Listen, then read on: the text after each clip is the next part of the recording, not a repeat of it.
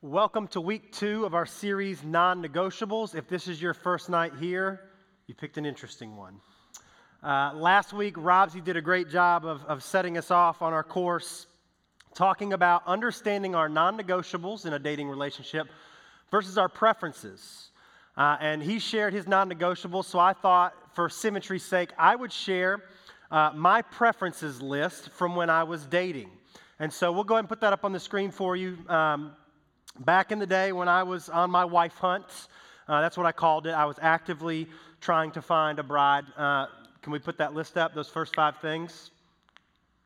My preferences list. I was looking for someone tall, blonde, athletic, outdoorsy, with a big personality. Those were my 5 things.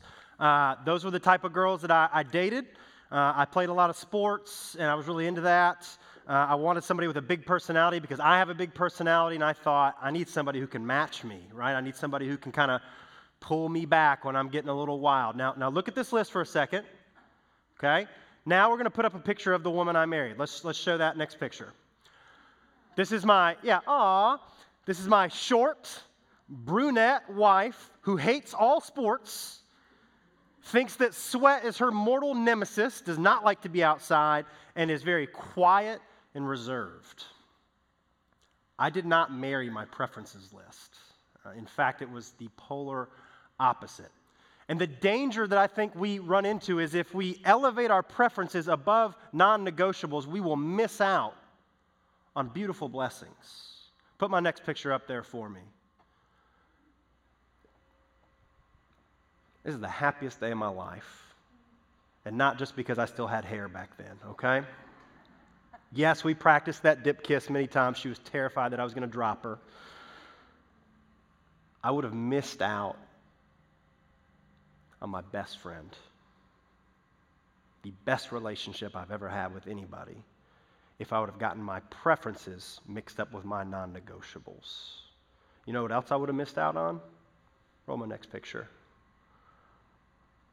I have a beautiful family. 2 boys that I love deeply. And if we get so caught up and consumed in the shallow things, because there's some of you in this room, and I say this with love, you're just trying to find the best looking person who will even pay attention to you, and you're like, this is the one. No. Consider your non-negotiables. What should you really be looking for in a dating relationship, right? This is important to get it right. Now, a disclaimer for you, some of you are single, and so this whole series, you're like, what is this even about? If you are single, do me a favor, show of hands, put them up, okay? Look around. If you're ready to mingle, leave the hand up, okay? If you're not ready to mingle, you put it down. Look, keep them up, single and ready to mingle. This is the person to go talk to tonight when we're done, okay? We are here for you. We joke about it, but it's real. But if you're single, you're like, this is so dumb. Why are we talking about relationships? I should have just skipped. I wish I would not have come. Single people, I'm afraid sometimes you are made to feel less than. Like the goal in life is to find somebody to be with. And I'm saying to you, it's a wonderful thing. It's not the ultimate thing. And even if you're dating somebody right now, I do have some bad news for you. Brace yourself. There's a chance you're going to break up one day. Many, if not most, high school relationships don't survive. You don't know. We're going to be, maybe. You could be the one. Okay, I'm not raining on your parade. I'm just telling you there's a chance that if you're not single now, you'll be single one day. And what happens when you're single into your 20s? And then you start to feel that pressure, right? You start to go, I'm never going to be with anybody. Is my life valid? And I would say to you, yes, it is. And that's not just my opinion. Let's put our first passage up on the screen tonight. 1 Corinthians chapter 7. If you have your physical Bible with you, we're going to spend a lot of time in 1 Corinthians tonight, so you can turn there. 1 Corinthians 7, Paul says this, I want you to be free from concerns of this life. An unmarried man can spend his time doing the Lord's work and thinking how to please him, but a married man has to think about his earthly responsibilities and how to please his wife. His interests are divided. And you can read the rest. The point here is this. If you are married, rightly, you're going to have your attention split between doing things for God and doing things in your home. It's not all glamorous. Sometimes it's cooking or cleaning or bath time or like doing these things that you have to do as a father or a husband or a wife or a mother. They're not bad things. They just pull some of your attention. And what Paul is saying in 1 Corinthians 7 is this: hey, if you're single, you can focus on advancing the kingdom in a way that a married person just can't. Now, married people, this is not an excuse for us to just take a pass and not do anything. But if you are single, man, what a sweet season. Even if it doesn't feel like it. You're like, oh, it's a gift being single. Yeah. I'm telling you, according to Scripture, you just have less that's pulling you in other directions. Well, how do I know if God's given me that gift? Hey, if you're single and you love the Lord, congratulations. That's your gift, at least for that season. Grow where you are planted. You do not have to be married. You do not have to be dating somebody. You're not defined by being in a romantic relationship. I want to say that again so it sinks in. You are not defined by being in a romantic relationship. Your life is not made complete by that. Jesus Christ is the most complete human being who ever lived. Never married. Never had sex. And he was Jesus. He was fully complete. You're not defined by being with somebody. But as you get older, people will begin to ask you, and I say this as someone who didn't get married till he was 28. I was an old bachelor. And people will begin to ask you, when are you going to settle down? Hey, when are you just going to go ahead and settle? And I know that's a very innocently intended question, and I believe there are some insidious implications. Hey, when are you just going to settle? Why don't you just lower your standards a little bit? You're too picky. You're looking for something that doesn't exist. Why don't you come back down to planet Earth, join us in reality, and settle? And I'm saying this to all of you tonight. Never settle in your standards. Never. If you're here in this room, you don't care anything about Jesus. You're here because your friends are here. You're here because mom and dad make you come, whatever. You're like, I don't care about this. Or you're here and you love Jesus deeply. This applies to everyone. Don't settle in your standards. Don't sell yourself short. Young ladies, you do not have to settle for some guy who comes along because he's the best you'll ever do. Guys, just because you feel like this is the only chance you'll ever have, you don't have to settle. Don't do that to yourself. Don't settle in your standards. Now, I want to look at our theme verse. You didn't even know we had a theme verse, probably. But our theme verse for this series, if you want to jot this down, is 2 Timothy 2:22. There's a lot of twos there. If you want to try to memorize this, I think you can do it. 2 Timothy 2:22 says, run from anything that stimulates youthful lusts. Instead, pursue righteous living, faithfulness, love, and peace. Enjoy the companionship of those who call on the Lord with pure hearts. I want to ask you, just as you look at this verse, who is helping you call on the Lord with pure hearts? Who in your life that you're in relationship with is encouraging you towards Christ? I hope that you have some people who are doing that, close friends. But in our context of a dating series, as we're talking about romantic relationships, if your boyfriend or your girlfriend doesn't meet this standard, it might be time for them to go. Let me say this a little more plainly. Some of you are in relationships, to go back to some of Robsey's language from last week, of being unequally yoked, and it's just time to kick them to the curb. Now, whatever you do, don't go and say, well, my youth pastor, Kevin, told me I had to break up with you. Don't do that, okay? I'm not a good fighter. I don't want to have to run. It would be really embarrassing, okay? Don't put it on me. Worse, don't put it on God, okay? And this is just, again, some free info. This isn't even in my notes. If you ever break up with somebody, do yourself a favor. Don't be like, well, I think God just wants me to be single right now. And then you're dating somebody like a week later. Why would you do that? Don't throw God under the bus. If you want to break up with somebody, or you look at some of this stuff and you go, you know what? I do need to be single. I need to work on me. I need to focus on my relationship with Jesus instead of being so consumed with this person. Be man or woman enough to own that. Don't put it on God. Own your relationship choices. Okay, that's free. That wasn't even in my notes. I got to bring myself back in center.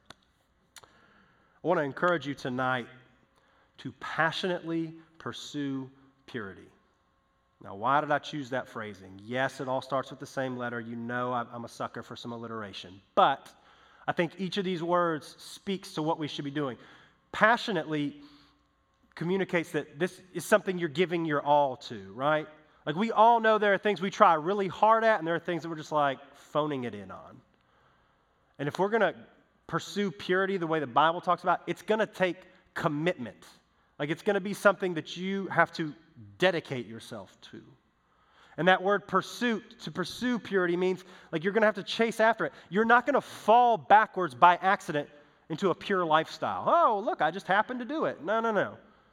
It's going to require dedication, commitment. You're going to have to chase after it. And you're not going to get to a place where you can just relax. One day I'll be married. I won't have to worry about it anymore. Yeah, you will. And purity, I looked this one up. Purity is defined as freedom from immorality, especially sexually. That should be our goal. Freedom from immorality, especially sexually. Now, we're going to start talking about sex. You might tense up a little bit. It's okay. And again, if this is your first time here, we don't talk about this every week, but I do think it's important that we talk about this. Because every TV show, song on the radio, your friends on Snapchat, your friends out there on Instagram, like you're seeing this stuff talked about everywhere, but we're very nervous to have this conversation in church because like, shouldn't we just talk about the gospel? Well, the gospel should touch and transform every part of our life, and that includes sex. So, we're going to be in 1 Corinthians chapter 6. So if you joined us in 7, flip back over to 6, and let's read what the Apostle Paul says here. And please note this first word highlighted, bolded, italicized, in much bigger text than the rest. Run from sexual sin. Run from sexual sin. No other sin so clearly affects the body as this one does. For sexual immorality is a sin against your own body. Don't you realize that your body is the temple of the Holy Spirit who lives in you and was given to you by God? You do not belong to yourself, for God bought you with a high price, so you must honor God with your body. Guys, we have got to run. We can't play this game where we go, here's the line, and I think if I can just get like a little bit closer, I won't cross it. We have to run. You ever see Forrest Gump? Anybody? Forrest Gump? Okay, Forrest Gump, not a smart man, but he knows what love is, right? And he's very good at running, if you've seen this movie. And so, jokingly, we've put Sin here in the background as Forrest takes off on this massive run at the end of the movie. And I realize this movie is twice as old as many of you in the room. If you've not seen it, please go watch the TBS filtered version. But it's a great movie. We have to run. Imagine this. Imagine you find yourself the next time that you're struggling with sexual temptation, whether that's by yourself, alone behind a closed door with a device, or in the back seat, steaming up the windows. What if you just were like, I'm going to run away? Like literally just like sprint, open the door, run, just go. You're like, that's crazy. That'd be really weird. Maybe. But I think it's an effective strategy. I think about Joseph, and you'll look a little bit this tonight in small group, Genesis 39. Joseph, the Bible says, was very handsome. And Potiphar's wife noticed how handsome he was and wanted to sleep with him, even though she was married to someone else. And time again, he resisted until finally she cornered him one day, grabbed a hold of his clothes. You know what my man did? He ran straight out of his clothes. Now, I don't know what that looked like. I'm not trying to even use my sanctified imagination on that. I just know he took off, and his clothes got left behind. He was determined to not sin. You think he looked a little weird? Sure. And ultimately, that didn't even go super well for him in the moment, but I am telling you, you got to run from sexual sin. What is sexual sin, Kevin? Like, how are we defining this? Thanks for asking. Thanks for playing along. If you're not married to someone and you're doing anything of a sexual nature, yeah, that's it. And if you're like, well, but what about this? Probably. Like, if you have to ask, probably. But Kevin, oral sex isn't sex. Bro, it's in the title. Like, what are we doing? I know that makes you uncomfortable. I know it's weird. But we've got to know what we're running from. We've got to draw some clear lines in the sand, and we've got to get away from these things that are going to drag us away from Christ. But what I'm afraid that you hear too often in church about sex is, don't do it. Don't do it, don't do it, don't do it. No, shh, no, no, shh, no, don't do it. Don't do it. Whatever you do, don't do it, don't do it, don't do it. Here's the problem with that. You hear that, don't do it, don't do it, don't do it, don't do it, and then you get married. Okay, green light. And we chuckle, but there can be a very deep sense of, how do I wrestle through my whole life? I've been told don't do this, and now it's okay. It can be very awkward. I've had so many conversations with recently married people that are like, hey, it just feels like we shouldn't be doing this. Because my whole life I've heard this. My whole life I've been made to feel shame about sex. And I'm saying to you, sex is a wonderful thing that God has given to us. Like, who do you think invented this? God.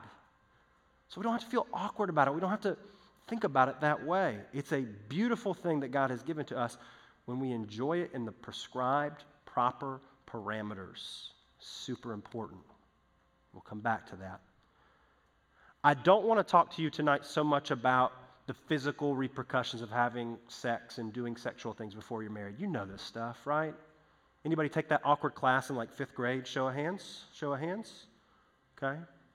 Just humor me a little further. Who has received the talk, quote unquote? Just show of hands. Put them up nice and high. I want to see. You've received the talk from someone.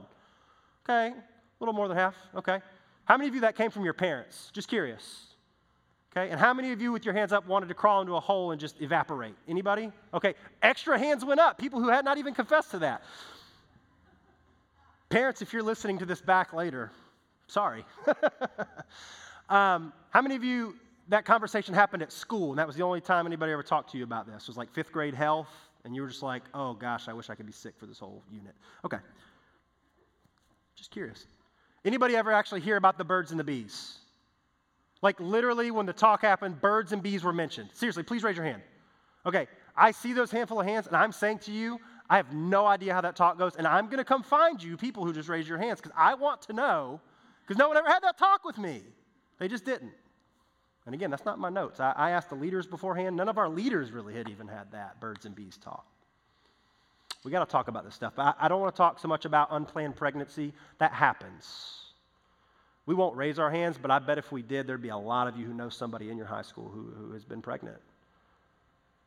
And most of us are just like, I can't even find a pencil for class, much less be responsible for a human child, right? Like, you're not ready for that.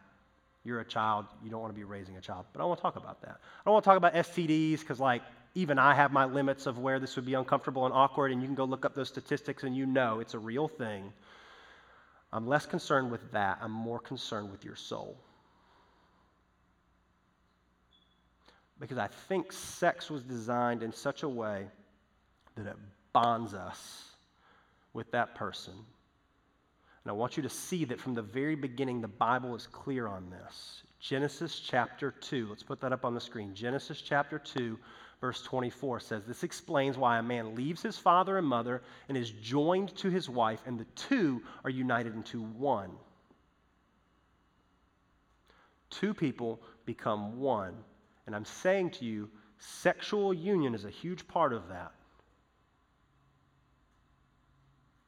It is meant to bind you to that person. If you've ever been to a wedding, you've maybe heard a pastor or the officiant say something to the effect of, what God has joined, let no man tear asunder. I know it's kind of old language, right? Let no one separate. Let no one tear apart, because that person that you sleep with, you're not meant to ever separate from that person. It would be like taking some Gorilla Glue. Now, how many of you have ever used Gorilla Glue? Anybody? It's been in the news lately. And here's some free advice for you. This is not meant as a hair care product, okay? I think you know that. There's no danger for me because I'm bald. But none of you would volunteer to come up here and let me just squirt Gorilla Glue into your hands. Okay, well, Mikey would. We all knew that was probably true. You would not take Gorilla Glue and stick your hands together with it and leave it there. You know what would happen? When you go to pull that apart, it's going to be ugly and painful, and it's going to leave some wounds behind. When you sleep with someone, and then that relationship goes sideways, and let's just be clear, there's a strong correlation. And now that person's out of your life, It's painful. There's something left behind there. It can fragment, it can tear, it can rip at who you are inside, and the emotional wounds and the emotional damage that you will do to yourself will be something that will stay with you long after that person is gone. Look right here at me. I'm not saying this to you in an academic sense. I have lived this. This is part of my story. And I've been happily married for 6 years, and I'm telling you, there are wounds that stick with you. Hear me on this.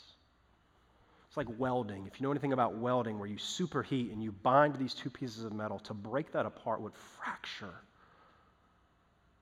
It would be jagged. And you wonder why when you've done these things in a relationship and then the relationship ends and you're like, why do I feel the way I feel inside? Because when you sleep with somebody, you're not meant to ever leave them. Kevin, it just sounds like you don't want me to have fun, right? That's how you can just dismiss everything I'm saying. Kevin, it's my body. I can do what I want. YOLO. No one says YOLO anymore, but you get the mentality. I'm saying to you, no, I'm not trying to ruin your fun. God's not some cosmic buzzkill. Proper parameters are helpful.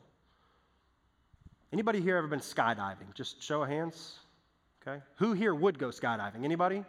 Not me. That was just an example. If you were to get in a plane to go skydiving, again, to be clear, you're going to jump out of a plane. More power to you.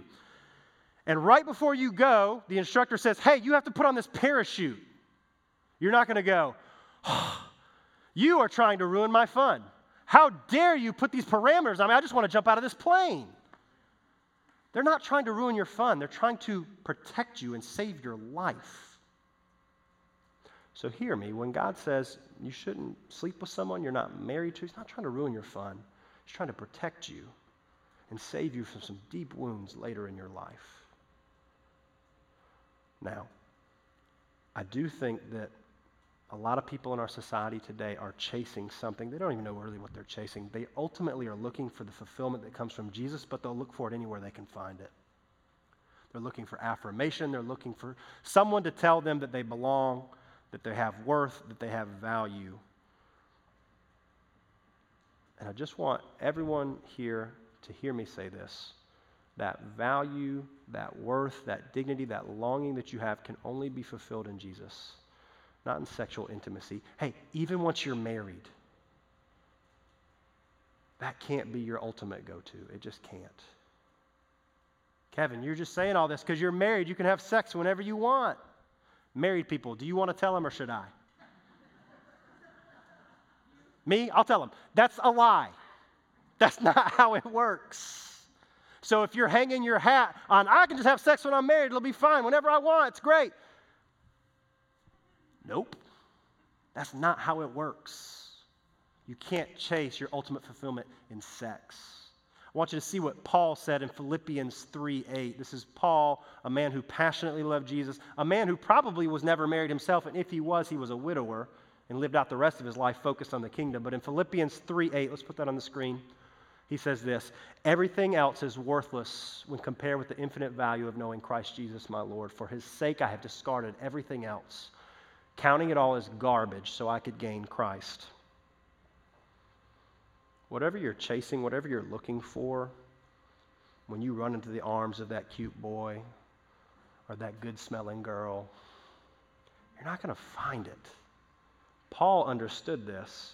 True fulfillment comes in Christ and Christ alone. Now, if you're here tonight and everything I've said has just made you feel so condemned and so shameful and just you can't wait to get out of here, like you're thinking about skipping small group to just try to get in the car and leave and run, none of what you're feeling right now is coming from God. That is 100% the enemy, and that's his trap, that's his trick, that's his tool just to get you to isolate. If you have made mistakes sexually, you are not alone. I did before I was married. I'd be willing to bet any amount of money there are other people in this room for whom that is true. You don't have to stay in that shame and that guilt and that fear of somebody finding out. In fact, I would encourage you tonight to come clean. And you don't have to share all the nitty-gritty, dirty details, but just talk to somebody about it. And if you're not quite even at that place, can I just encourage you to talk to God? He already knows every mistake you've ever made. We do this thing where we go, I can't talk to God because I'm so embarrassed. Well, guess what? He sees you and always has. Just talk to him and say, Jesus, I've made a mistake. Or I've made 100 mistakes or 1,000 mistakes. Acknowledge that sin and say, Jesus, would you forgive me? And here's the really cool thing. I promise you he will. So if you don't know how to even start with all this, I'm going to pray for us. The band's going to sing. Maybe this is a time for you to pray after I pray, and that's wonderful. Maybe this is a time to just have a conversation with somebody. Maybe you just need to sit there and kind of meditate, and that's fine too. But this is a time for you to do business, however you need to do it. But let me pray for us. God,